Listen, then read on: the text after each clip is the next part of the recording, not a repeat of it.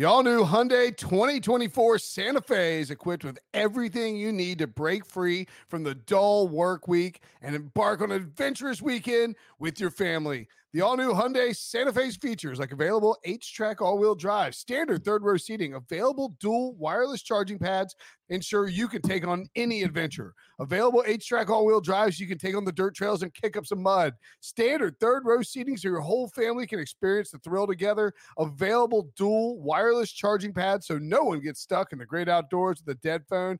Whether you're tailgating out in the dirt lot, Carter Finley, shout out Carter Finley, or whether you're whitewater rafting, taking the entire family on an adventurous trip, maybe you're out camping in Mount Rogers.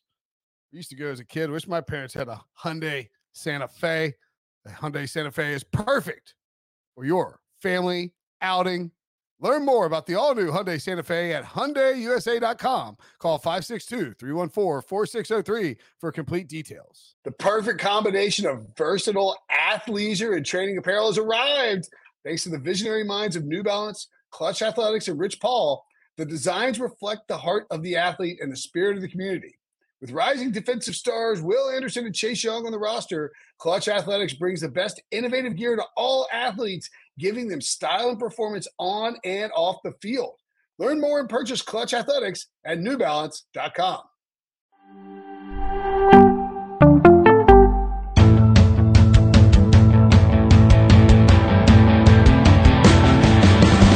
This is the Pick Six Podcast, and this is Sunday Night Super Friends. Merry That's Christmas.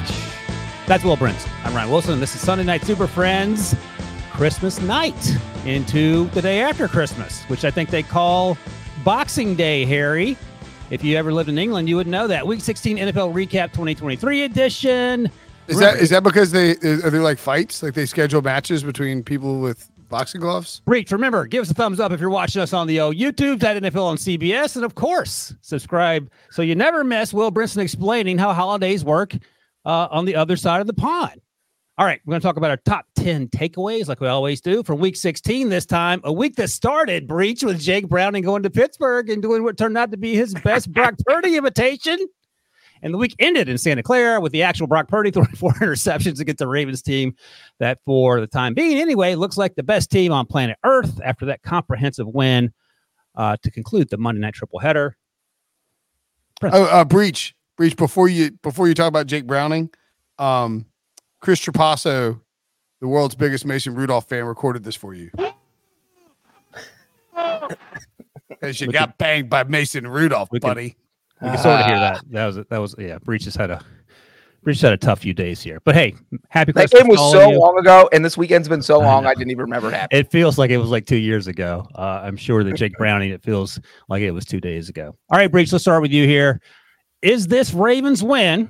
You're a Bengals homer. I'm a Steelers homer. The best win of the season for any team, given the timing, the fact that it was on the road, and the playoff implications. Yes. This was one of those, I think all of us probably picked the 49ers straight up, but thought it was going to be a close game.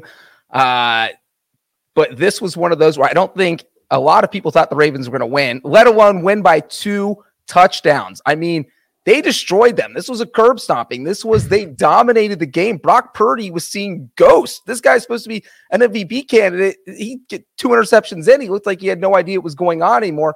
Granted, all 4 of those interceptions weren't his fault, but the fact that he threw 4 interceptions just tells you that the Ravens defense was everywhere. And when you think about all the weapons the 49ers have, and can anyone slow them down? Can anyone stop them? And the Ravens proved that, yes, you can.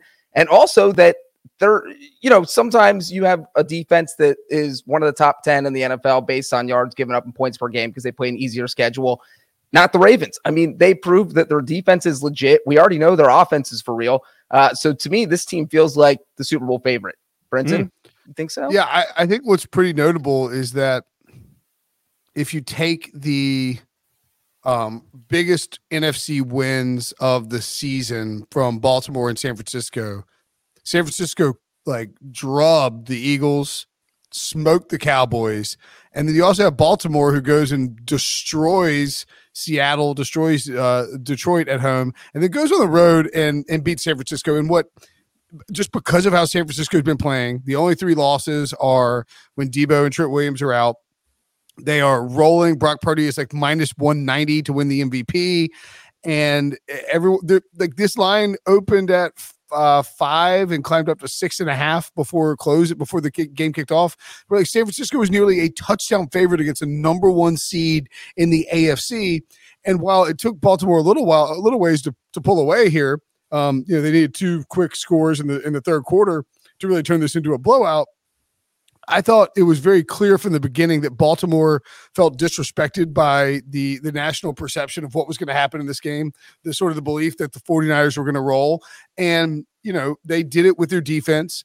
They flew around the field. Those linebackers are so good. And I think it's like you watch the way the scheme and how they bring pressure and how they get pressure on Brock Purdy and how they generate it with these like, the false, they're not false fronts, I guess is a fair word, where they it looks like they're bringing 8 guys and they drop back. And then you have these linebackers who, when we think about Kyle Shanahan's offense, and this is sort of the reason I like the Ravens against the spread, but Kyle Shanahan constantly has these guys over the middle running wide open, getting yak. Well, the Ravens were able to get pressure on Brock Purdy or get their hands up and tip balls, and the linebackers were sort of eliminating a lot of that free space.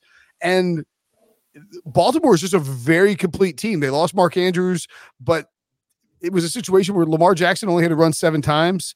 I think if the game had been closer, he has a bigger game, and people are really talking about him as an MVP favorite. And Baltimore has flown under the radar about as much as you can as a 1 seed in the AFC because of the struggles with the Chiefs, the struggles with the Bills, the Dolphins and all their big performances. All these different storylines in the AFC have sort of allowed Baltimore to just plug along, pile up wins. And I think they're as good and a complete as a team as San Francisco is on the other side, and they just smoked the 1 seed in the NFC. I would say, and I'm going to use your own words against you. That's our Super Bowl pool. The Ravens were the number 2 pick. I mean, we knew that the Ravens were a good team. I think we also probably agreed. Well, yeah, I'm agreeing with you. I'm saying that I don't know if they're flying. Like, people knew they were good. Well, they're not flying under. I just feel like nobody. At no point has anybody gotten really excited for the Ravens this year. You know what I mean? But I would say that no one ever in the history of the Baltimore Ravens have gotten excited about the Ravens. Well, and just to that point, I will say, like, my hesitation with them all year has been in my preseason picks. I had them in the AFC title game, but my hesitation with them is still the same, which is what's going to happen when they get to the playoffs, because they have this history of falling flat on their face in the playoffs. And so does this game make you feel better about that, though, on the road? I mean, it makes me feel a little better, but it's still not a playoff game. But also, Lamar Jackson has a 20-1 record against NFC teams. He just absolutely destroys them because they have no idea what they're up against, because they only see him once every 4 years. And so, yes, obviously a huge win. And like I said, I think the Ravens are the Super Bowl favorite. But, you just look at their playoff track record, 1-4 with Lamar. So that is where you worry a little bit. Breach, do you think that this – see, and this is sort of where I'm at, but I'm curious. 1-3 with Lamar, sorry. I'm curious what you guys think about this, but do you think that this Ravens team with this version of Lamar, and this version of Lamar is very different than 2019 Lamar, and I mean that in complimentary to both versions. Lamar in 2019 is just like nuke bombing the entire like NFL with this rushing attack a la what he did in Louisville. This version is almost like more subdued, but in a good way. He's more of a pocket passer. And I do think that they were really going to start using his legs more in December when he's fully healthy versus with the Greg Roman offenses of the last few years where they used his legs in September and he was hurt late in the season. I think, I don't know, that this version should scare opposing defenses more, given how late in the season they're activating his legs and how much better of a passer he's shown to be. We all knew he was a great passer, but like an in-pocket passer now. You know what I mean? No, I agree with that. And I think that sort of to follow up on your point, he does feel calmer in the pocket. He's not looking to run.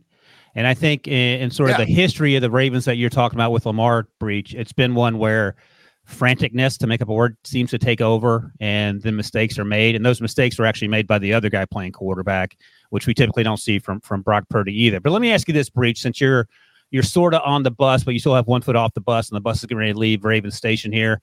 So the Ravens' last loss came in week 10 to the Browns. And the 49ers had that 3-game losing streak when everyone was hurt and Purdy had the concussion, started the Browns game in bad weather, then the Vikings game, the 0 blitz at halftime, yada, yada, yada. And then your Bengals were just coming back with Joe Burrow and looked to be the part. And they played lights out since then. I feel like sort of the support what Brenson's saying here. There aren't any recent losses you can point to like, oh, see, this is why I have the concerns about the Ravens. Even the Lions should be like, okay, look, these guys play hard for 45 minutes and 15 minutes every Sunday. They're going to give up 40 points, it feels like.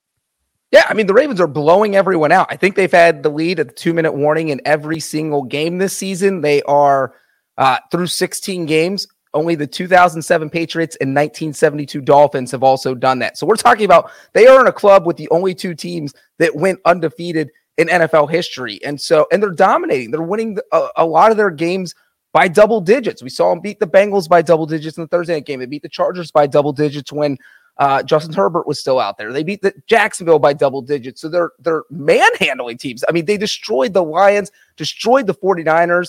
It is, and you mentioned the Browns loss. Is that something that could happen? I mean, imagine if Joe Flacco went into Baltimore and beat the Ravens. That would be. What if we get Jared Goff versus Matthew Stafford and Joe Flacco versus the Ravens in the second round of the playoffs? Hey, just real quickly on that too, like the law.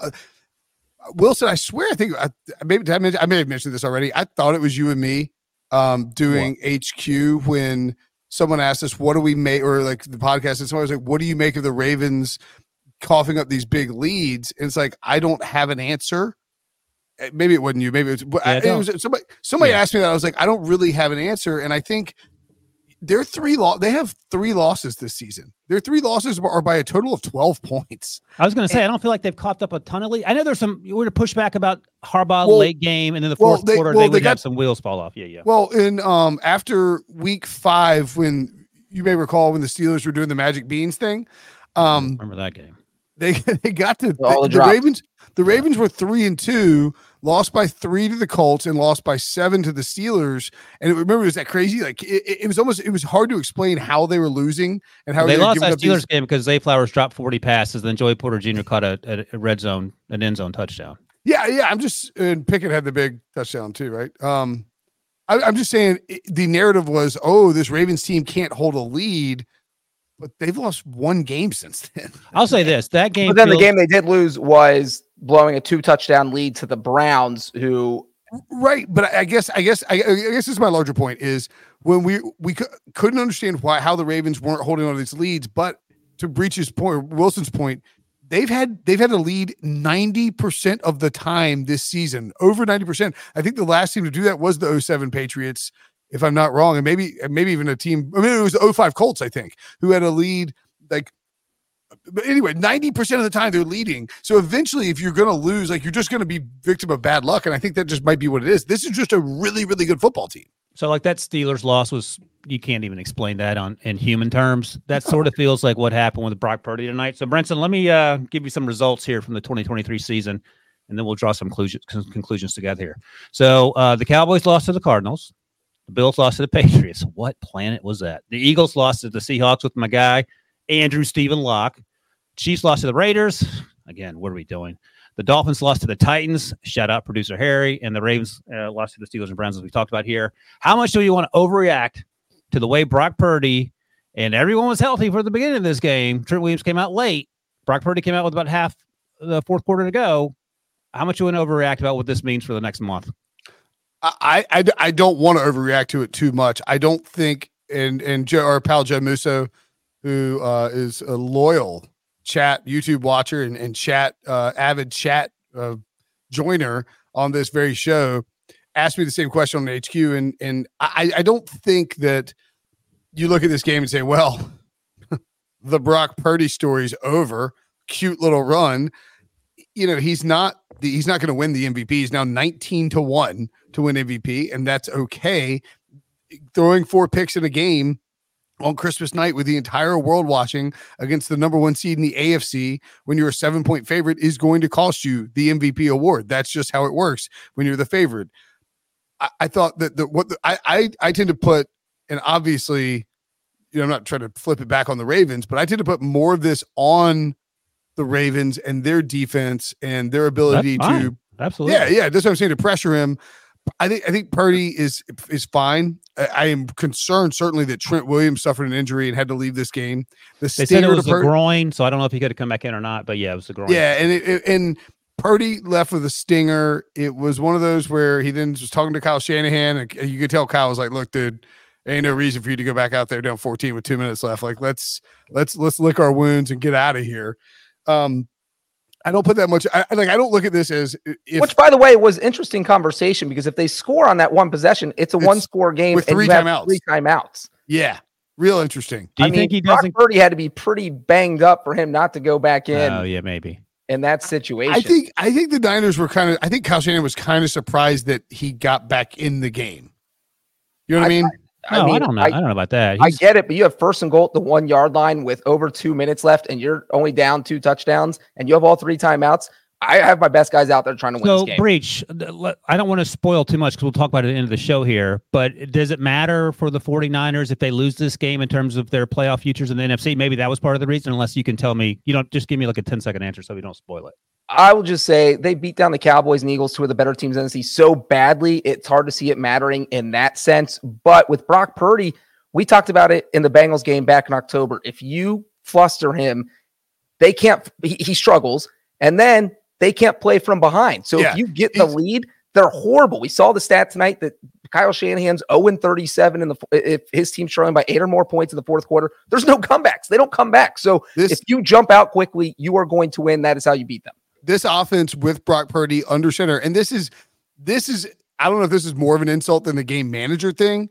But it's not intended to be. It's just the reality of it. And look, it's hard to come back in the NFL. We had these Mahomes stats, like Patrick Mahomes has a winning record with a double digit when he's down double digits, which is just an insane stat. Brock Purdy ain't that. And this Brock Purdy and this 49ers offense, as it's constituted, are front runners. They are going to bury you if they are leading. If they are trailing, the game scripts and the play calls from the play calls from Kyle Shanahan and the game scripts and the way that Brock Purdy has to play change completely, because you're no longer operating with the defense assuming that you're trying to run downhill on them and keep the clock moving, and you have the freedom to run these play action passes that look exactly like their run plays. Instead, you are forced to drop back a ton, and the defense can play more pass like cheat coverage, where they are dropping into coverage. They are taking up that space that where these guys live when the defenders collapse trying to stop the run they think is coming. It's sort of the nature of the game. You're not operating with a freewheeling Patrick Mahomes behind under center. You've got Brock Purdy, and that's let's play a little game here. Over under on, since Brinson knows they're like EPA now, we'll do expected points added for the quarterback performances from this week. Over under. So is Bailey Zappi number 1? Is Brock Purdy above or below in terms of expected points added for his team than Bailey Zappi? Below. He is below. All right. Patrick Mahomes.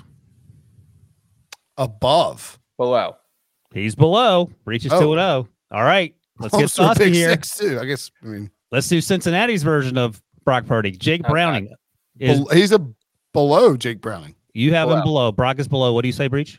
Below. He is indeed below. Yes. Tommy DeVito, who got benched for Tyrod Taylor. Above. Below. He is indeed below. So the only people that are actually below the aforementioned Brock Purdy: Aiden O'Connell, Case Keenum, Sam Howell, who was also benched, and DTR, who came in for Aiden O'Connell didn't complete a pass in the final 3 quarters of the football. This is how poorly, and again, we've said this is all on Brock Purdy, but he's not a front runner, and whatever, it's hard to win, as Brinson noted, but he had a truly terrible week. Breach, let me ask you this: does this feel like a Joe Burrow versus TJ Watt situation, or does it feel differently than that? What? Purdy versus just this game. Is that a lingering thing, or is it a 1 week and go thing? No, if you have a team that can fluster him and get after him, that's how you beat him. That's how you make him struggle. He'll throw. I mean, we saw earlier this year they lost by 2 touchdowns to the Bengals. That was the healthiest they had been before this beatdown. We brought that up several times. We saw them lose to the Vikings. They beat the Bengals beat them. They only scored 17 points against the Vikings. They were a little bit banged up there. Started glitching and just kept saying, "We saw it over and over again against the Bengals." That was Breach's Super Bowl, it turned out. The Minnesota Vikings also did it with, you get the pass rush, you get ahead, get them off their game script. All right, Breach. We're going to move on. I think it's, sorry, just to point out too, I think it's notable that in all 4 of those losses, the 49ers, so in every single game this season that the 49ers have won, they've managed to hit 27 points or more. And in all 4 of those losses, they did not hit 20 points because they were in a spot where Purdy was being rushed and they were trailing and they were trying to come back. And look, the 49ers are fine. They're a really good team. I don't know. It's just fine. I'll say this. Breach's point about the Ravens and Lamar Jackson and the struggles in the playoffs, I think that applies more to the 49ers and my concerns with the 49ers playing from behind if you have to than it does this current iteration of Baltimore. Yeah, Breach, I think you would agree that Kyle Shanahan has a bigger piano in his back than Lamar does in terms of postseason play. Yes. Yeah. Okay. He blew a double-digit lead in a Super Bowl. Right. And that's not even counting last year with the random sort of... And that's not even count the time when he was offensive coordinator in a Super Bowl and lost. All right, Breach, I'm going to come back to you. When you were a little late to the podcast because you're doing HQ, you were extremely rude to Harry, who, by the way, won his fantasy league. Harry.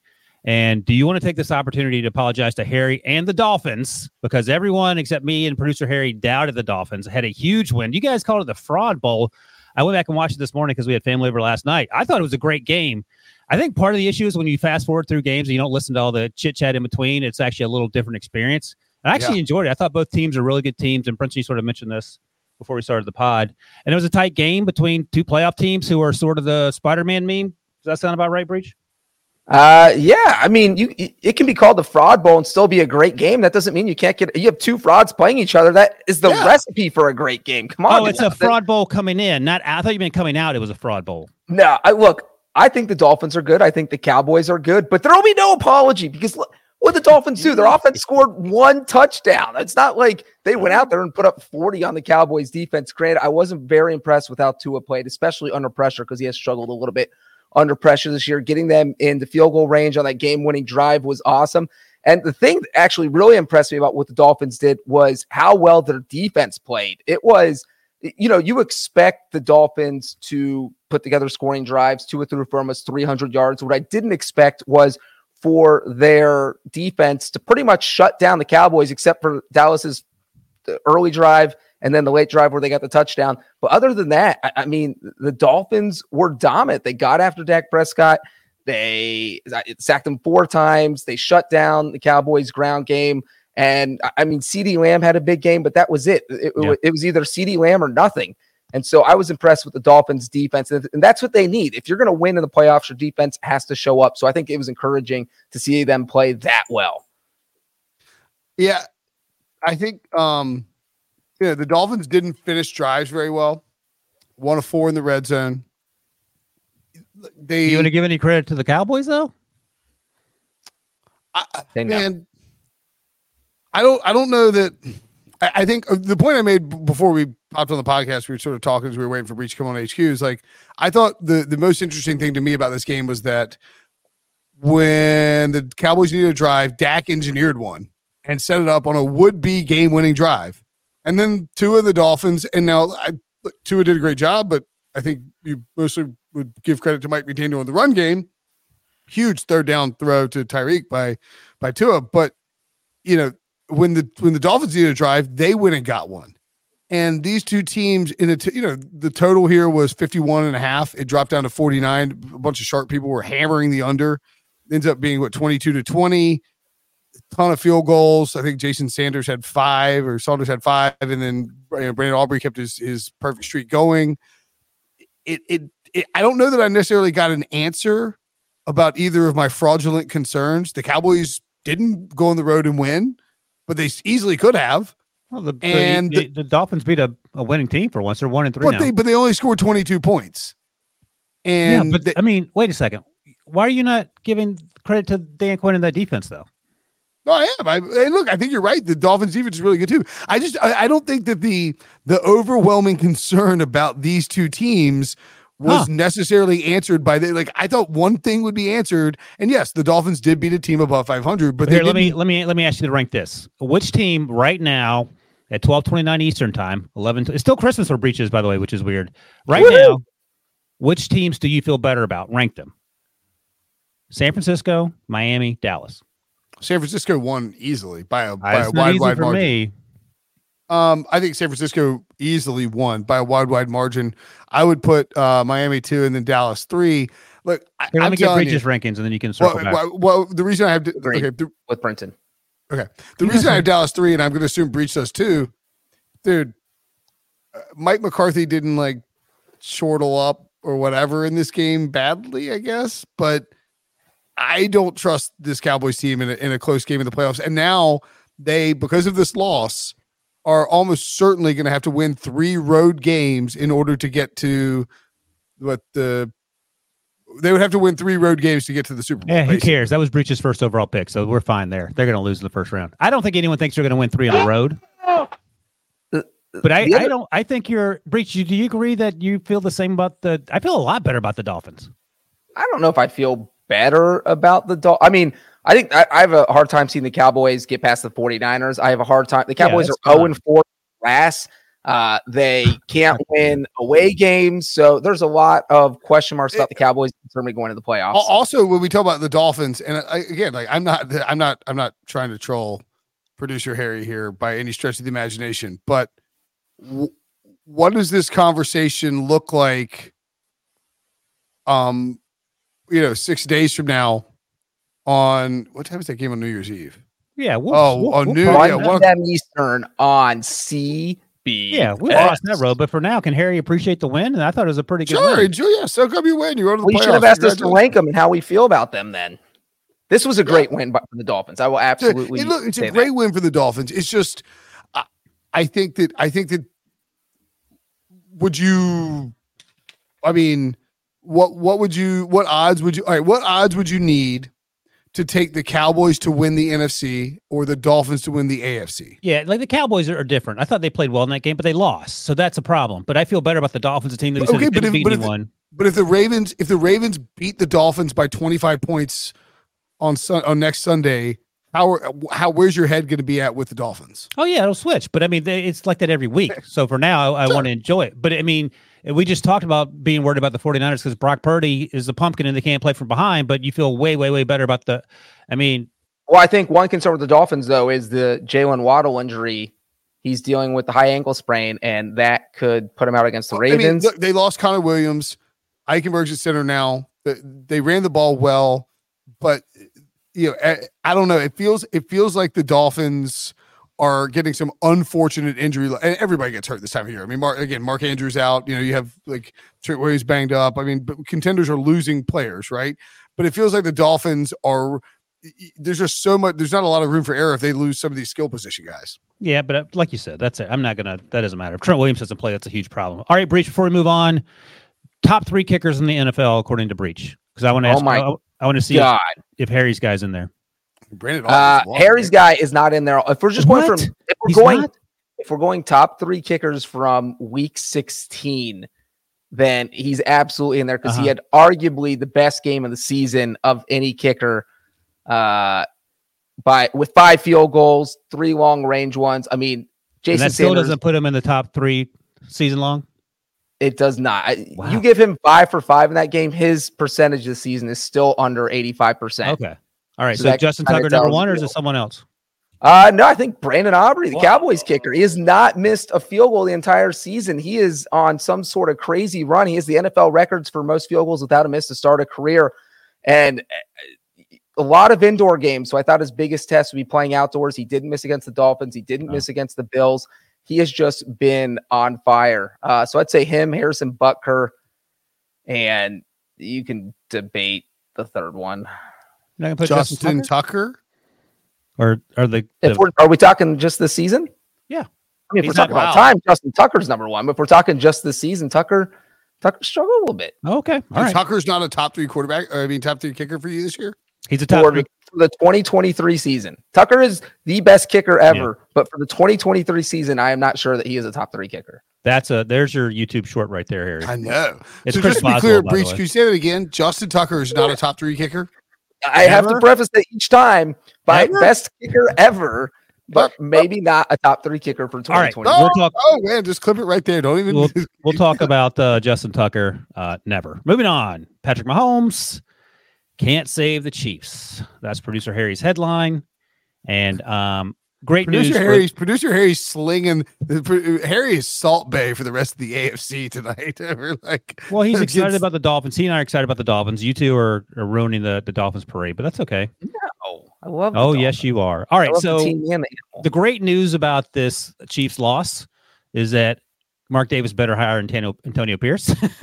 Yeah. There's nothing else great coming out of it for Kansas City. So, Brinson, is this the end of an era? Is this just a rough patch? Is they going to circle back next year? Are they going to make a run now? I don't know what to make of this team because they are all sorts of messed up. And it starts with the reenactment of the 2006 Patriots in which Tom Brady had no one to throw the ball to. I feel like that's what Patrick Mahomes is up against. As podcast devotees will note, we had a Nissan Thrilling Play of the Day segment. I read it, and it involved 2 Raiders defensive touchdowns in 7 seconds. The Chiefs, I still think, here's where I'm at on the Chiefs. They have big time problems. Cut it, Harry. There's another YouTube short. The Chiefs have problems, particularly at receiver. Travis Kelce is aging, but is still a very, very, very good player. Isaiah Pacheco banged up. The run game, the offensive line hadn't been as elite as it has been in years past. But like all these times the Chiefs have made these they have these runs. It's Mahomes and Andy Reid carrying them. And we say, what if the defense gets hot and can help them win a Super Bowl? And it's done that before. Well, what if the defense is just really good, has been good all year, is going to probably be good through the rest of the year? What if the offense gets hot? And I'm not saying that they're just going to magically find a receiver, just that maybe Mahomes and Kelce will just have 3 games of going wild, which is not implausible at all. We've said this every year. Yep. But this year feels different. So I heard Nance and Romo say this. I was in the car watching the game. Well, I mean, that doesn't sound safe. He was sitting behind the parking lot at the grocery store, Breach, watching the game. I was in the car watching the game. Burning them. Listening to the game, I should say. And I heard it was like amid the 2 defensive touchdowns from the Raiders. And I think the line was, I believe from Nance, Tony, this team just feels like it just wants to get to the postseason already. And it does feel like that. Do you think it's possible, and this is what Nance and Romo alluded to, that 5 straight years of playing basically into February has it's sort of like the Warriors corollary, or like the LeBron James Miami Heat, that Cavs stuff, where it's like you play like every postseason run you go on is 2, 3, 4 extra games, or maybe it's the Patriots. We talk about the Patriots with that. Like eventually it wears on you a little bit. Do you think that's catching up to them at all? And they're so frustrated with this wide receiver situation that they really do just want to get to the playoffs and see if they can flick a switch? I think it's more of this team just isn't as good as they were in any of the past 5 years. I mean, they lost to a quarterback who didn't complete a pass after the first quarter. Aiden O'Connell is the first quarterback to win a game when he did not complete a pass after the first quarter since the year 2000, when the Bengals beat the Broncos, by the way. But it's literally been 23 years since we've seen that happen. The other worrisome thing is that this is a team that usually gets hot at the end of the season. They're 1-3 in December. They haven't had a losing record in December since 2013. It has been 10 years. This team usually catches fire. They're not doing that. We're seeing 4 losses in their past 6 games. Mahomes has almost hit, I think, a career high in interceptions. So he's trying to do too much. And now you're telling me if the Chiefs are staring at a 3rd seed, a possible first-round matchup with the Buffalo Bills, which we'll talk about a little bit when we get to the AFC playoff picture, but this just feels like a team that would be. This just feels like a team that I don't see a route to them playing a ton better. I mean, granted, the other team's not going to get 2 defensive touchdowns every game. So, you take that away and they probably beat the Raiders, but I don't see this team putting up 35 points in the playoffs if they need it. It just seems like it's going to be a struggle.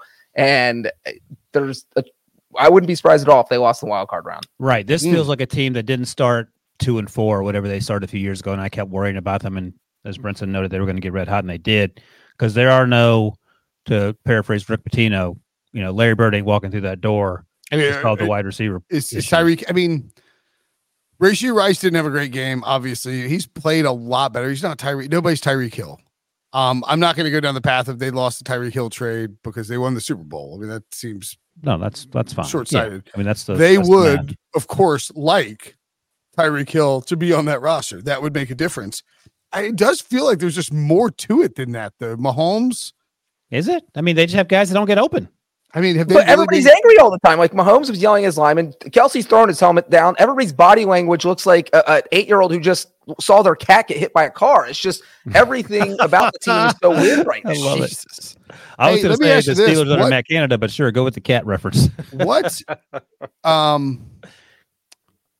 What was the first game with Taylor Swift? I don't know. I think it was Bears. So it was like week 2, week 3. Yeah. Yeah. I mean, bring up is she bad luck? Are you going to bring up? Is she a distraction? I was going to jokingly do it. Look, this team went on their week 10 bye, and since then they are 2-4 with wins at the Patriots and at the Raiders. I mean, what is happening? Their wide receivers suck. That's the tall and short of it. I think that's what it comes down to. Their offensive line has struggled too. The tackles haven't been very good, and that's obviously a concern. But if guys aren't getting open, guys aren't getting open. All right. There'll be plenty of time to talk about. Real quickly, Wilson, sorry, but I think Antonio Pierce 100% deserves this Raiders job. Yeah, so hopefully Mark Davis just takes the layup. Don't do this, Jim Harbaugh. Don't mess up. Don't take the layup and go to half court and shoot a half court shot for $500,000. You're going to airball a sky hook at half court for no reason. Just take the layup. Great job by Antonio Pierce. Terrible job by the Chiefs. All right, Breach, we're going to take a quick break. When we come back, I'm going to fill up my cup while we break. Everyone who's listening, why Joe Flacco is the best quarterback, not only in the AFC North, but in the NFL, right after this. Robert Half research indicates 9 out of 10 hiring managers are having difficulty hiring. If you have open roles, chances are you're feeling this too. That's why you need Robert Half. Our specialized recruiting professionals engage with our proprietary AI to connect businesses of all sizes with highly skilled talent in finance and accounting, technology, marketing and creative, legal, and administrative and customer support. At Robert Half, we know talent. Visit roberthalf.com today. All right, Breach. The Fighting Joe Flacco's, one of the best teams in the AFC. They're 10-5, which is Crazy Town, USA. They're 2 games better in the score sheet, the record column, than the Jacksonville Jaguars, who are the number 4 seed, but they're top the AFC South, so that's why they're 1 spot ahead of them. I said maybe for 2 weeks now that I think that the Browns are going to win a playoff game. They were beating the pants off of the C.J. Stroudless Texans, and they were up 36-7 in the fourth quarter before Texans got a few touchdowns there to make it relatively close. Joe Flacco makes the Browns a legit contender to the tune of 1 playoff win, 1+ playoff wins. Where are you on Joe Flacco and the Browns?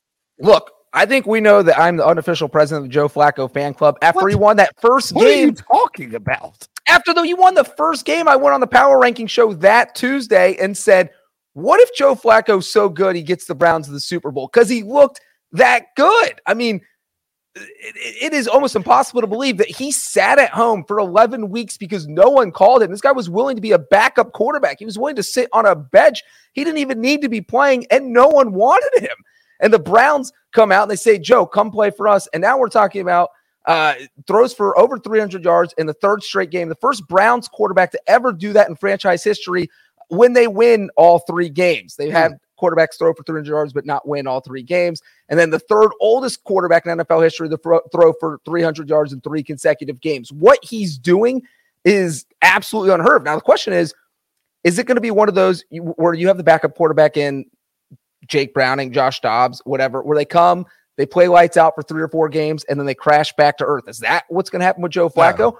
Or because he's such a veteran, he knows what he's doing. He has a very good understanding of Kevin Stefanski's offense. He has a great connection with Amari Cooper. Is he going to keep playing at this level? And if he keeps playing at this level, why can't this team win a couple playoff games? Look at the AFC. They already beat the Ravens once. That's sure the team you're most worried about. I could see this team beating the Chiefs. This defense is good enough to beat anyone. All they need is a little bit of quarterback help, and I think Flacco's good enough to get them to an AFC title game. I think it was doing Christmas week. You do a lot of driving. I believe it was Mark Sessler of Around the NFL podcast. Love Sess.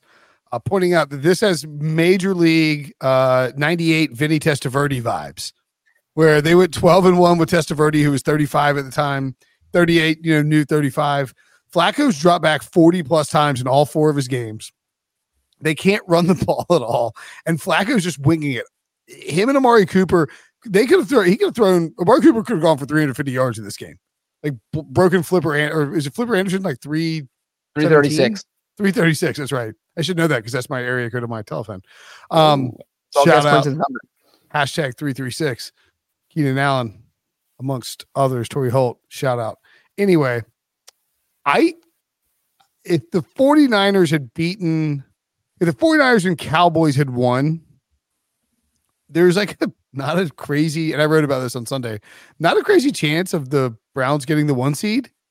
As it stands, I do not think you want to play Joe Flacco in the playoffs. All right, well, let me ask. I don't know if you were, because Breach didn't answer the question. I've said for a while they're going to win 1 playoff game. Are they going to win more than 1 playoff game? I kind of think so. Over-under's 1.5. What are you taking? Is it over plus money? Who would you take in a Browns-Dolphins divisional game in Miami? Cleveland, baby. Cleveland's over 500. Joe Flacco's slinging I don't think producer Harry wants that Joe Flacco smoke. If I'm the Ravens, you don't want January Joe. You don't want January Joe smoke. Okay. All right. Can we look at Joe Flacco's numbers? All right. All right. I'm going to give out the numbers, and can somebody do the math and prorate these for me? But basically, is Joe Flacco, I think that Joe Flacco is on pace with 1,307 yards, 10 touchdowns, and 7 picks in 4 games with a 59.4% completion percentage. He's basically putting together 2012 Joe Flacco's regular season, but with more yards and more interceptions. And he's not as mobile, but he's probably a better, smarter quarterback. He wasn't even like that mobile back in 2012, and he's got an elite-ish number 1. He's got a legit number 1 wide receiver in Amari Cooper. He's got a legit number 1 tight end in David Njoku, who's playing really well, especially considering he's like fell in a fire earlier this season. The defense is the best in football. I personally believe that Joe Flacco flipped a switch in the postseason. He just has that. So he has that, whatever the DNA, the gene, the vibe, the ability to be clutch. He has that. And I would not really would not want to play the Browns in the playoffs if January Joe was coming to town. I don't think he's going to lay some massive egg in one of these playoff spots. If the Browns get to 10, 11, 12 wins and they're there, I think they can. I'll take the over. I think they win. I mean, but 2+ playoff games. You do have to be a little concerned with interceptions if they play a really, really good team, because obviously CJ Stroud wasn't starting this game. This is his 2nd straight game with multiple interceptions. But to Brinson's point, real quick, you mentioned his yardage. If he played a 17-game season, he would be on pace for 5,554 yards, which would smash the NFL single-season record. Joe Flacco, in 4 starts, already leads the Browns in passing yards and passing touchdowns this season. Deshaun Watson had 6 starts. Flacco's passed all his numbers. DTR had 3 starts. Obviously, Flacco not even in the same I also think it's worth noting that Joe Flacco is doing all of the things that Kevin Stefanski is asking him to do as part of this offense and within the structure of this offense. And the Browns' offense as a whole looks substantially better than it ever did with Deshaun Watson doing everything outside of the structure of the offense. So to back up Breach's quick math there, again, looking at our buddies at True Media, in terms of Week 16, Joe Flacco is 3rd in terms of EPA after Matthew Stafford and Josh Allen. And oh my God, absolute Brinson porn.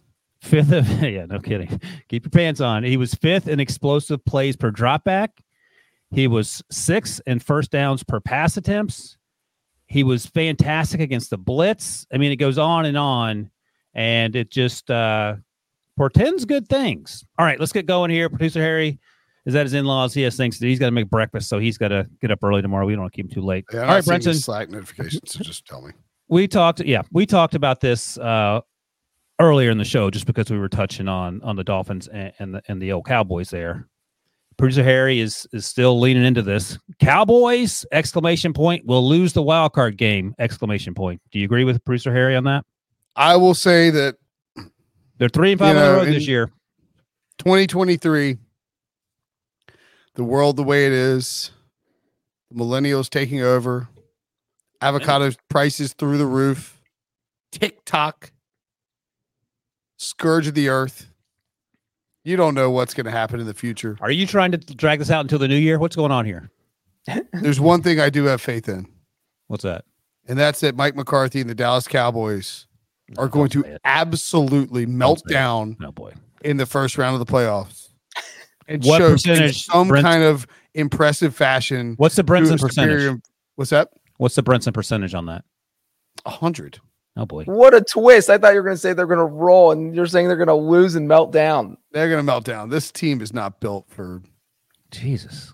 Are you agree with 100%, Brinson? Breach? I mean, I will say it's looking like they're going to play the Buccaneers, and the Buccaneers are hot right now. I don't want to say Tampa Bay is the 2020 Tom Brady team. Keep talking about the Buccaneers because they're next, so go ahead and make your point.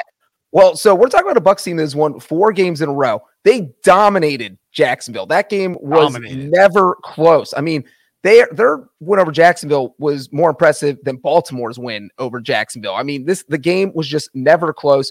They beat down the Packers. Devin White was awesome in that game. The defense, Winfield is playing incredible, like the high level football. This Tampa defense is legit, and Baker Mayfield is just another quarterback the Browns wish they had instead of Deshaun Watson. And I think we said a few weeks ago, I mean, probably a month ago, we're like, the Cowboys are destined to get the 5 seed, get the bye to the divisional round because they'll beat whoever comes out of the NFC South. But with Baker Mayfield playing the way he's playing, it does not feel like such a lock anymore. So I'm almost inclined to breach by. I can't even call the Cowboys a lock to get out of the wild card round anymore. I'm 50-50. I think the Cowboys will go to Tampa Bay as the spread will be so short. People will be like, the Cowboys are obvious here. 2.5 point favorites, and the Bucs will beat them by double digits. Yeah, no, I agree with you, Producer Harry. By the way, just to reiterate, Breach again had Dallas going in the first round when we had our Super Bowl draft last week. So did Pete grab the Bucs late, or did I get the He Bucs? got him in the 4th round. That was his last pick. I wanted the Bucs. But I also have the Bills, so I'm happy. Yep, the Bills might not make the playoffs. The Bills are going to win the AFC. They're pretty good. I got Bills Rams Super Bowl. That's where I'm at. So, yeah, where are we on Todd Bowles? I mean, I think Jonathan Jones reported this as well, but it sounds like there's mutual interest from both sides in Tampa Bay, which makes sense. And Brinson, you sort of touched on this. Like, you can go out and get your young quarterback, or in this case, trade for Deshaun Watson, but DTR, Trey Lance, whomever, sometimes the old-timer might be the best option if you can surround him. Old-timer in the sense that he's been in the league for a while. He's bouncing around. Yeah. He's been on the 4th team, but if you were Jason Light, Buccaneers GM, and you're doing this retooling post Tom Brady, and you've got Mike Evans, you still got Chris Godwin, Trey Palmer. Yeah, Trey Palmer looks like a pretty good little pick. Kate Otten, not bad. Rashad White's been awesome this season. Baker Mayfield is going to be the best quarterback in the NFC South for the next 5 years, barring some kind of surprise draft pick. Why not roll with it? Breach. Who wins Tampa Bay versus Cleveland Super Bowl? What a great Super Bowl. I thought about that earlier today, Wilson. Think of all the revenge angles you have. We mentioned Goff possibly facing the Rams, Joe Flacco versus the Ravens, Baker versus the Browns. My God, the game's in Las Vegas. So I'll tell you who loses. You? CBS executives. I don't know. There's a lot. Dude, Cleveland. Well, the Browns in the Super Bowl would be a really good story, but Cleveland, Tampa Bay, when it looks like we might get like Dallas, Miami would be something. I would not say that would be the first pick of our bosses. You're underestimating the Joe Flacco fan base, Prince. He right. alone will bring 75 Browns fans in the Super Bowl would be like Zombie Land in Las Vegas. With Vegas would turn into a giant dog pound. Yes. All right. The line is -1.5. You don't get to know which team. Who are you picking? Tampa would be favored by 1.5. I think the way that they're playing. Who are you taking? I'm taking Joe Flacco. Who you taking, Breach? The Browns. I think the Browns would actually be favored by 1.5. Sorry. All right, we're gonna take a quick break. When we come back, I'm gonna give Brinson a fun fact about this Lions team that will absolutely blow your mind right after this. When are you get a third tattoo, Wilson? What'd you say? When are you getting a third tattoo? I gotta go see my guy Kevin on January 11th. Thanks for asking. You're getting one? Oh yeah, it's all. What are you getting? Snoopy with a Steelers jersey. Yeah, I'm getting Kenny Pickett's face on my arm. Kenny Pickett choking. Are you really getting a third tattoo? Yeah. Producer Nada said, "Listen, once you get one, no matter how stupid the first one is, you sort of start doing it." And I was like, "Yeah, you're right. You're getting a third tattoo, and it'll be on Wilson money." This is not the worst midlife crisis in the world. Nah, you can't see him, so it's fine. And it was all started by Ryan Finley. I was reading that stat line the other day. I was looking at my arm with a sad face. I was like, what time? I don't think producer Harry knows that story. I will tell you at some point, producer Harry. All right, let's talk about the Lions who limped their way to the victory over, oh my gosh, Nick Mullins. I don't know. I joked on Twitter, or as you call it, Breach X. How many pick sixes did Josh Dobbs have to throw in practice for Kevin O'Connell to be like, you know what, Nick Mullins is going to be our guy? I think Sean Mannion eventually made an appearance. The Lions won that game. Brinson, the fun fact or the not so fun fact, this Lions defense was good for a while, and it feels like they think it's 2022. In Week 16 against Nick Mullen and the Vikings in general, they gave up 11 plays on defense of 20 or more yards. 11. That was the worst in the NFL by a large margin. Number 2 were the Ravens, who gave up 7. Brock Purdy got some chunk plays early on. I think Sam Darnold had some late, but they almost double that up. I feel like that's a concern, and producer Harry's exclamatory statement to you is the Lions will make the NFC title game. I'm a little nervous about that. So the Lions are very much live to get the 1 seed right now because of San Francisco's loss and the fact that the Lions are at the Cowboys and then host the Vikings to close out the season. They will need the Rams to help them out. They got to win out and need the Rams to help them out, but they can get the 1 seed. I think it's viable. I mean, look, Dallas plays great at home, so I mean, you say whatever you want about it, but I don't worry as much about this Lions defense as maybe the general consensus is, but that's because actually, no, it's just 2. 1, there's no 2. There's just 1. They're going to get guys back. Aleem McNeil should be coming back, and Chauncey Gardner-Johnson might be back next week.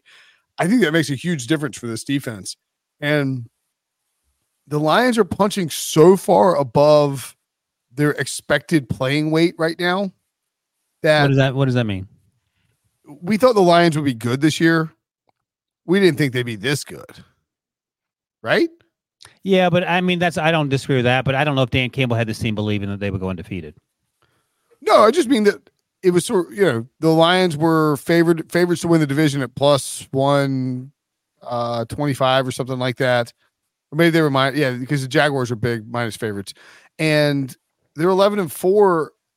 They've had these I look at their schedule in totality and just think that they had this incredibly hot stretch to start the season where they get to 6-2 and win 2 coming out of the bye. They're 8-2, and there's just been this little stretch where things were tough. They smoked the Broncos, and they still won by 6 on the road in the division against a team that's fighting for its playoff life and still has Justin Jefferson's trying to will them to come back.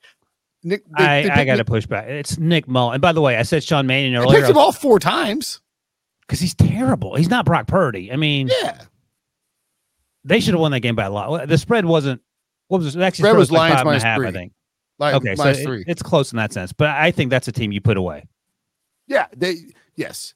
I think the Vikings in general are just kind of linger. I don't know, man. I think you go in the division this late in the season. on the road against a team that is a playoff caliber team, even with the backup, and to come away with a win by 6 points is a pretty solid effort. All right, Breach, the Lions make the NFC title game, exclamation point or question mark? Question mark? I don't think the Lions are going to get out of the wild card round. I think they're going to get stuck playing the Rams. I think Matthew Stafford is going to dice them up, win by 2 touchdowns. 700 yards in Detroit. And then the whole city of Detroit, then he's going to feel guilty about beating them since he was on that team and never led them out of the wild card round. And then he's just the guy who's sticking the dagger in. And I don't even think Detroit really has a shot at the number 1 seed, which Harry can cut and paste when they do clinch number 1 seed. I just think they're going to get steamrolled by the Cowboys. Cowboys don't lose at home. They're winning by 27 points per game in their home games this year. They're just so good at home. I have a tough time seeing, and they've got the hangover. You just clinch your first division title in 30 years. So you kind of, a natural letdown in your next game, which you really can't afford to have because it's on a short week because you're playing on a Saturday in Dallas.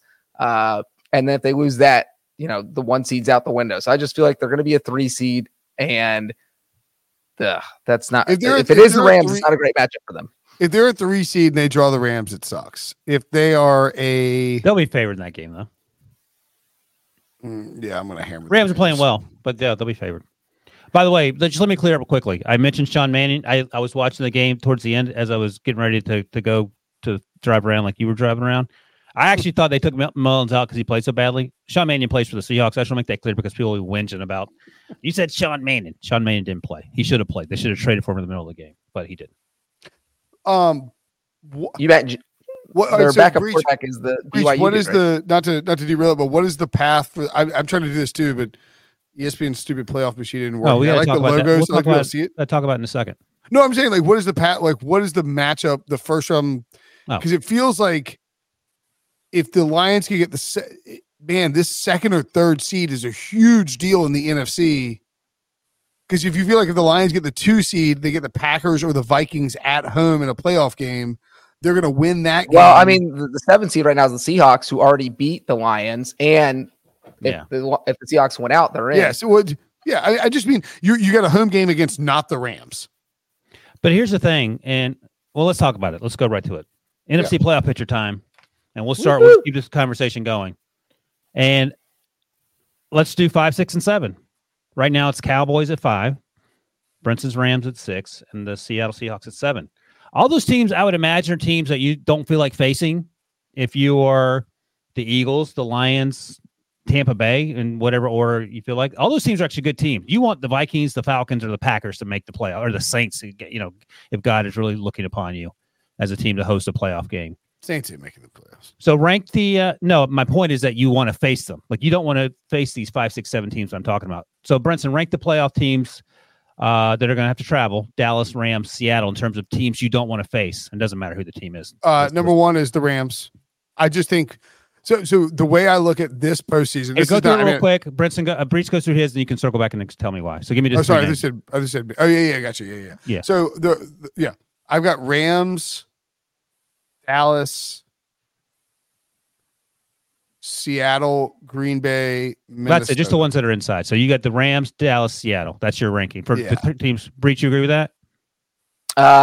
Cowboys at 5. I think the Seahawks at 6 and the Rams at 7. All right, go ahead, Breach. Brinson, explain, and then Breach can yell at you. For me, I look at this postseason and I think that this feels like, and I could end up being wrong, happens a lot. It feels like one of those postseasons where it's going to be the hot, like the quarterback who gets scorching hot in the postseason and can rip off a couple of wins just because they are playing. They can, and I think Joe Flacco, right? Exactly. I think Joe Flacco qualifies. I think original Joe Flacco. Sorry, I think this year's Joe Flacco qualifies. Yeah, no, I agree. I think Josh Allen qualifies. Yep. I think Matthew Stafford qualifies because it's playing great. It's just dudes who, if they start seeing the matrix as passers, there's nothing you can do about it. Eli Manning did it. Ben Roethlisberger did it. Aaron Rodgers did it. The arm talent and the skill level, the ability to be a veteran enough quarterback where you could just it just clicks and you are rolling. Like Dak and Geno too? No, I don't think Dak and Geno have that. So Stafford, that's why the Rams are my number 1. If Stafford's healthy and they're protecting him, and Cooper Kupp and Puka Nacua are healthy, and he's dialed in, they can beat anybody on that side of the bracket. All right, Breach, you're leaving Dallas? Well, let me ask Brenton this real quick, because the 49ers loss throws a wrench into things, because part of the our 49ers will now play everybody in week 18. Yes. Right. And so now the 49ers are almost certainly going to play their starters, because they're not going to have the number 1 seed clinch going into week 18. They're going to need to win that game. And so maybe the Rams are now finishing the season 9-8 and not 10-7. So if I'm looking at it on the upshot right now, if the Rams beat the Giants, they obviously have to do that on the road. If they lose to the Giants and get the F out, and lose to the 49ers, then there are 2 games. There's one game. If the Steelers beat the Seahawks in Seattle, they would essentially be clinched, and they would be rooting for the Vikings over the Packers in week 17. And then in week 18, Bears to beat the Packers, Lions to beat the Vikings, and Cardinals to beat the Seahawks would be the games that they would be eyeing down. So in other words, they can still get in, but they control their own destiny, but they will have to, and this is where it gets interesting too. What if the 49ers are playing for the 1 seed and the Rams are playing to get in the playoffs, and they haven't beaten them in nine regular season games, and the Rams go and beat the 49ers. Sunday night game costed the 1 seed, move up to the 6th seed, and then all of a sudden you see them again in the NFC Championship game. Well, even if the Rams lose, though, and say they end up the season 9-8, still 88% to get in. Well, because the one thing working in their favor is that you look at the 7 and 8 teams: Vikings, Falcons, Packers, Saints. Vikings and Packers play each other Sunday night this week, so one of them has to lose, and then the Falcons and Saints play each other. Falcons and Saints play each other in week 18, so one of them has to lose. So you're cutting down on the teams that can end up in a tiebreaker with you. Hey, Breach, before we move on, let me ask you, then I'll ask Brinson. Are you comfortable with the top 7 in the NFC, or do you want to add somebody and kick somebody out? I think it goes 49ers, Eagles, Lions, Buccaneers, Cowboys, Rams, Seahawks. You could just said you're fine with the way it currently is, but okay. Yeah, I think I would. Why have the Eagles at 2, not the Lions? I would say this too. I would move the Seahawks. Let me apologize to Breach. I didn't update my thing. My bad, Breach. I would move the Seahawks up to my 6 in the question you asked above Dallas. I think the Mike McCarthy thing worries me, and when Pete Carroll and Geno Smith are just finding ways to win, and you have DK and Lockett and Jackson Smith and Jigba, Ken Walker's running well, defense is creating some chaos. Seattle's a little dangerous. I wouldn't. Yeah, but you just said that Geno can't do what Stafford can do and get hot. All Geno does is get I hot. don't think he can win 4. I don't think he can win 3 or 4 games and win the Super Bowl. Oh, good Lord, 3 or 4. That's a lot. Once you get in no. I mean, this is pretty obvious. I mean, they just beat the Eagles. I think they could go to Detroit. They beat the Eagles at home. They beat Detroit on the road. Seattle and the Rams and the Seahawks are chaos agents on the back end of this playoff bracket. Like if we get Rams at Lions, Seahawks at Eagles, and Cowboys at Bucks, I think there's a very reasonable chance that all 3 road teams all 3 underdogs win those games. The Bucks beat the Cowboys, Rams beat the Lions, and Seahawks beat the Eagles. I don't think that's outrageous at all. All right, let's go to the AFC. Breach 5 is Cleveland, 6 is Buffalo, 7 is Indianapolis. Let's start at the bottom here. Any teams you want to swap in or out? Or are you comfortable with where we are here? By the way, in that scenario, the Rams could host the NFC Championship game. Just throwing it out there. Okay. Get on the Gardner Minshew bandwagon. I feel like I would be miserable if I got off and out, even though they got slaughtered by the Falcons in a must-win game. My God.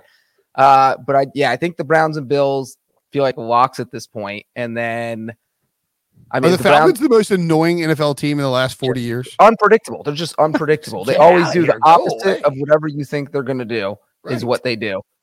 I just think the AFC playoff race is crazy because I could see the Bengals beating the Chiefs this week. I could see the Raiders beating the Colts, the Titans beating the Texans. Like there's just so many wrenches that could be thrown into this. But I'll say the Colts get the 7th seed, even though my heart says the Bengals. Yeah, you don't feel good about it. This feels like one of those week 18 seasons where Andy Dalton's people from the opposing team are donating to Andy Dalton's charity. Oh yeah. Was it the Bills fans? The Bills got in because Andy Dalton beat the Ravens. Right. It's a Bills fans donated like $500,000 to Andy Dalton's charity or something. That sounds right. All right, so we have in the NFC, AFC, we have Baltimore, Miami. Baltimore's a lock. I'm sorry, producer Harry. I don't think next week's going to matter. Baltimore's a lock at number 1, and then after that, it's but those are the only two teams who are in. The Chiefs are, I see at 98%. I mean, they're going to get in. Man, the Browns are over 99%. Well, who's winning the AFC South? What's everybody's prediction there? I'm going to stick with the Jaguars, but do not feel great about it. No, and if CJ comes back and he's actually rested and maybe a little healthier, because they played with a little spark at the end of that game. Any chance CJ Stroud doesn't win Rookie of the Year? Well, we'll see what old Puka keeps doing. Puka won't stop. Puka's down to like plus 450 after Can't stop, won't stop. Put all your money on. I mean, here's the thing, man. Like Jaguars, huge question. The Chiefs, huge question. I have fewer questions about the Browns and the Bills than I do about the two teams above them. That's whack. What if the Jaguars miss the playoffs? They're not missing the playoffs.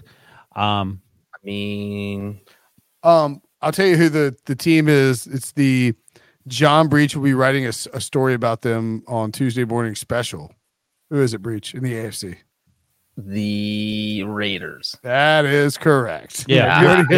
I might claim that story first thing tomorrow morning. Before the Raiders can steal the AFC West from the Kansas City Chiefs. So let me tell you what our guy Stephen O's Sportsline, when he's not firing off angry tweets about how much he doesn't like anti-Raven sentiments on online, Breach. By the way, did you see Schefter like aggressively tweeting at Rich Eisen? That was weird. Let's see. After Sunday, before Monday, the three-headed game in which the Raiders beat the Chiefs in Kansas City. So after Sunday, the Raiders had a 1.7% chance to make the playoffs. And after everything that transpired on Monday, good Lord, including the Raiders beating the Chiefs, they're up to 12.3%. Just for completion, Breach, my Steelers are at 14%, and your Bengals are at 22%. So I'm saying there's a chance. All right, Brinson, do you have your Brinson VP ready, or should we circle back? My BVP? Yeah. Do we have is it just all of week 16, or are we? Yeah, of course. You can go all the way back to that Steelers whooping on the Bengals. No, you can't. Nobody wants to hear about a game from Saturday. I mean, George Pickens destroying the Bengals' playoff hopes would be an interesting choice. And the media sentiment that was slapping him about the head. Jamming everybody in the face with that. Look, I got to go two-headed monster here. Joe Flacco and Amari Cooper. Yeah, that works. Browns single game record for receiving yards. Joe Flacco dropping back 40 straight times for the fourth straight game. The Browns winning another one. And I'm telling you, man, I know it's like insane, but January Joe. I would not want to play this Browns team in the playoffs. Given you're stealing Breach's line. He said they're going to the Super Bowl 3 weeks ago. Super Bowl, Brenton. I said that 4 weeks ago. All right, Breach, you have your Breach VP, or do you want me to go? You know what? My Breach VP, I'm going out of the box here. Way out of the box. It is not George Pickens. It is, drumroll, Chad Ryland. Patriots kicker. That was a big kick. Yeah, fair. Chad Ryland. Look, this kid has had a rough year. He's only made 65% of his field goals. He is probably never going to kick another season in the NFL. This has just been one giant learning curve for him to go out there and hit a 56-yard field goal and essentially knock the Broncos' playoff chances, final nail in the coffin. That was pressured. Already missed a field goal in the game, already missed an extra point, and just for him to bounce back like that was awesome. And I was wrapping presents, drinking eggnog while that happened, and just couldn't believe it. So Chad Ryland. Worth noting, of the 10 remaining circa Survivor contestants, that knocked out a few people, didn't it? What's that? That knocked out a few, didn't it? Knocked out 6. There's 4 people left. $9.2 million final prize to first place. 4 people vying for it. And one of the guys that knocked out, this guy named Sean Perry, who's been refused to chop and take a $400,000 pull out because he said he was the greatest gambler of all time. Yeah, banged. Greatest gambler wouldn't have picked the Broncos to win on Christmas Eve. All right, Oh, boys. shout out to RJ White said bet the Patriots on the money line. You guys laughed at me. I literally, when we did the HQ show, we had to pick how their last 3 games would go. I picked the Broncos. I said they'd lose to the Patriots, and you guys, that's not going to happen. You've been right about a lot, Breach, except for what was going to happen Saturday night, which the brings me back to Saturday night. Do you guys know Geno Smith's Christian name, right? Eugene Cyril Smith the third. And that third is important, Breach, because when you came to Heinz Field on Saturday night, you were reintroduced to a young man named Brett Mason Rudolph III. He's a third, Brett Mason Rudolph III. So Brett Mason Rudolph III gets a shout out. He gets the Wilson game ball. And you know who else gets an ancillary game ball? George Pickens. Anybody else on the offense? Rick Spielman revenge game on Jake Browning. Take that, Jake Browning. You got cut for a reason. You got busted. Hit the bricks. You hate to see it. How was it like watching that game, Breach? How'd that make you feel? Oh my God. I will just say this about that game, that as soon Mason Rudolph hit George Pickens for an 86-yard touchdown in the first 5 minutes, I knew it was over. I didn't even need to watch the rest of it. It was just over. That's it. How about when T. Higgins caught the long touchdown pass and then Pickens immediately answered it right back with another long touchdown pass? How'd you feel there? Oh boy. Even worse. Worse.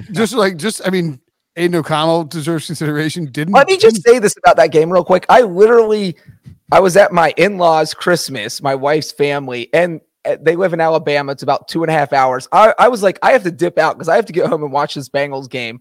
Literally, I roll in and freaking George Pickens is catching an 86-yard touchdown. I'm like, my God, I probably should have just stayed there. And yeah, you have bad luck in Steelers Bengals late season matchups. Breach, just real quick, look over your left shoulder. Turn around, and look over your left shoulder. There's a cat climbing on the wall. Look, turn around, look. See those 3 helmets? How those 3 teams do this weekend? Some of them won. One of them won.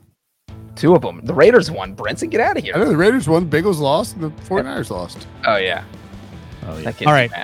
That's it. We're done here. Cruiser Harry has to go make a egg omelets for his in-laws in the morning so we can get out of here. All right. Remember, if you'd like to support the show, give us all a thumbs up on the YouTubes. Otherwise, that's it. That's a wrap on Week 16, Sunday Night Super Friends Christmas Night Edition. It's Boxing Day for all you folks that are listening live. But do not worry. Hello. We will be back on Tuesday, which is tomorrow. Today. Yeah, today with the old Petey Prisco. We'll do the what's his thing? The power rankings. The power rankings. That's what he does. So we'll be back here on Tuesday afternoon, power rankings.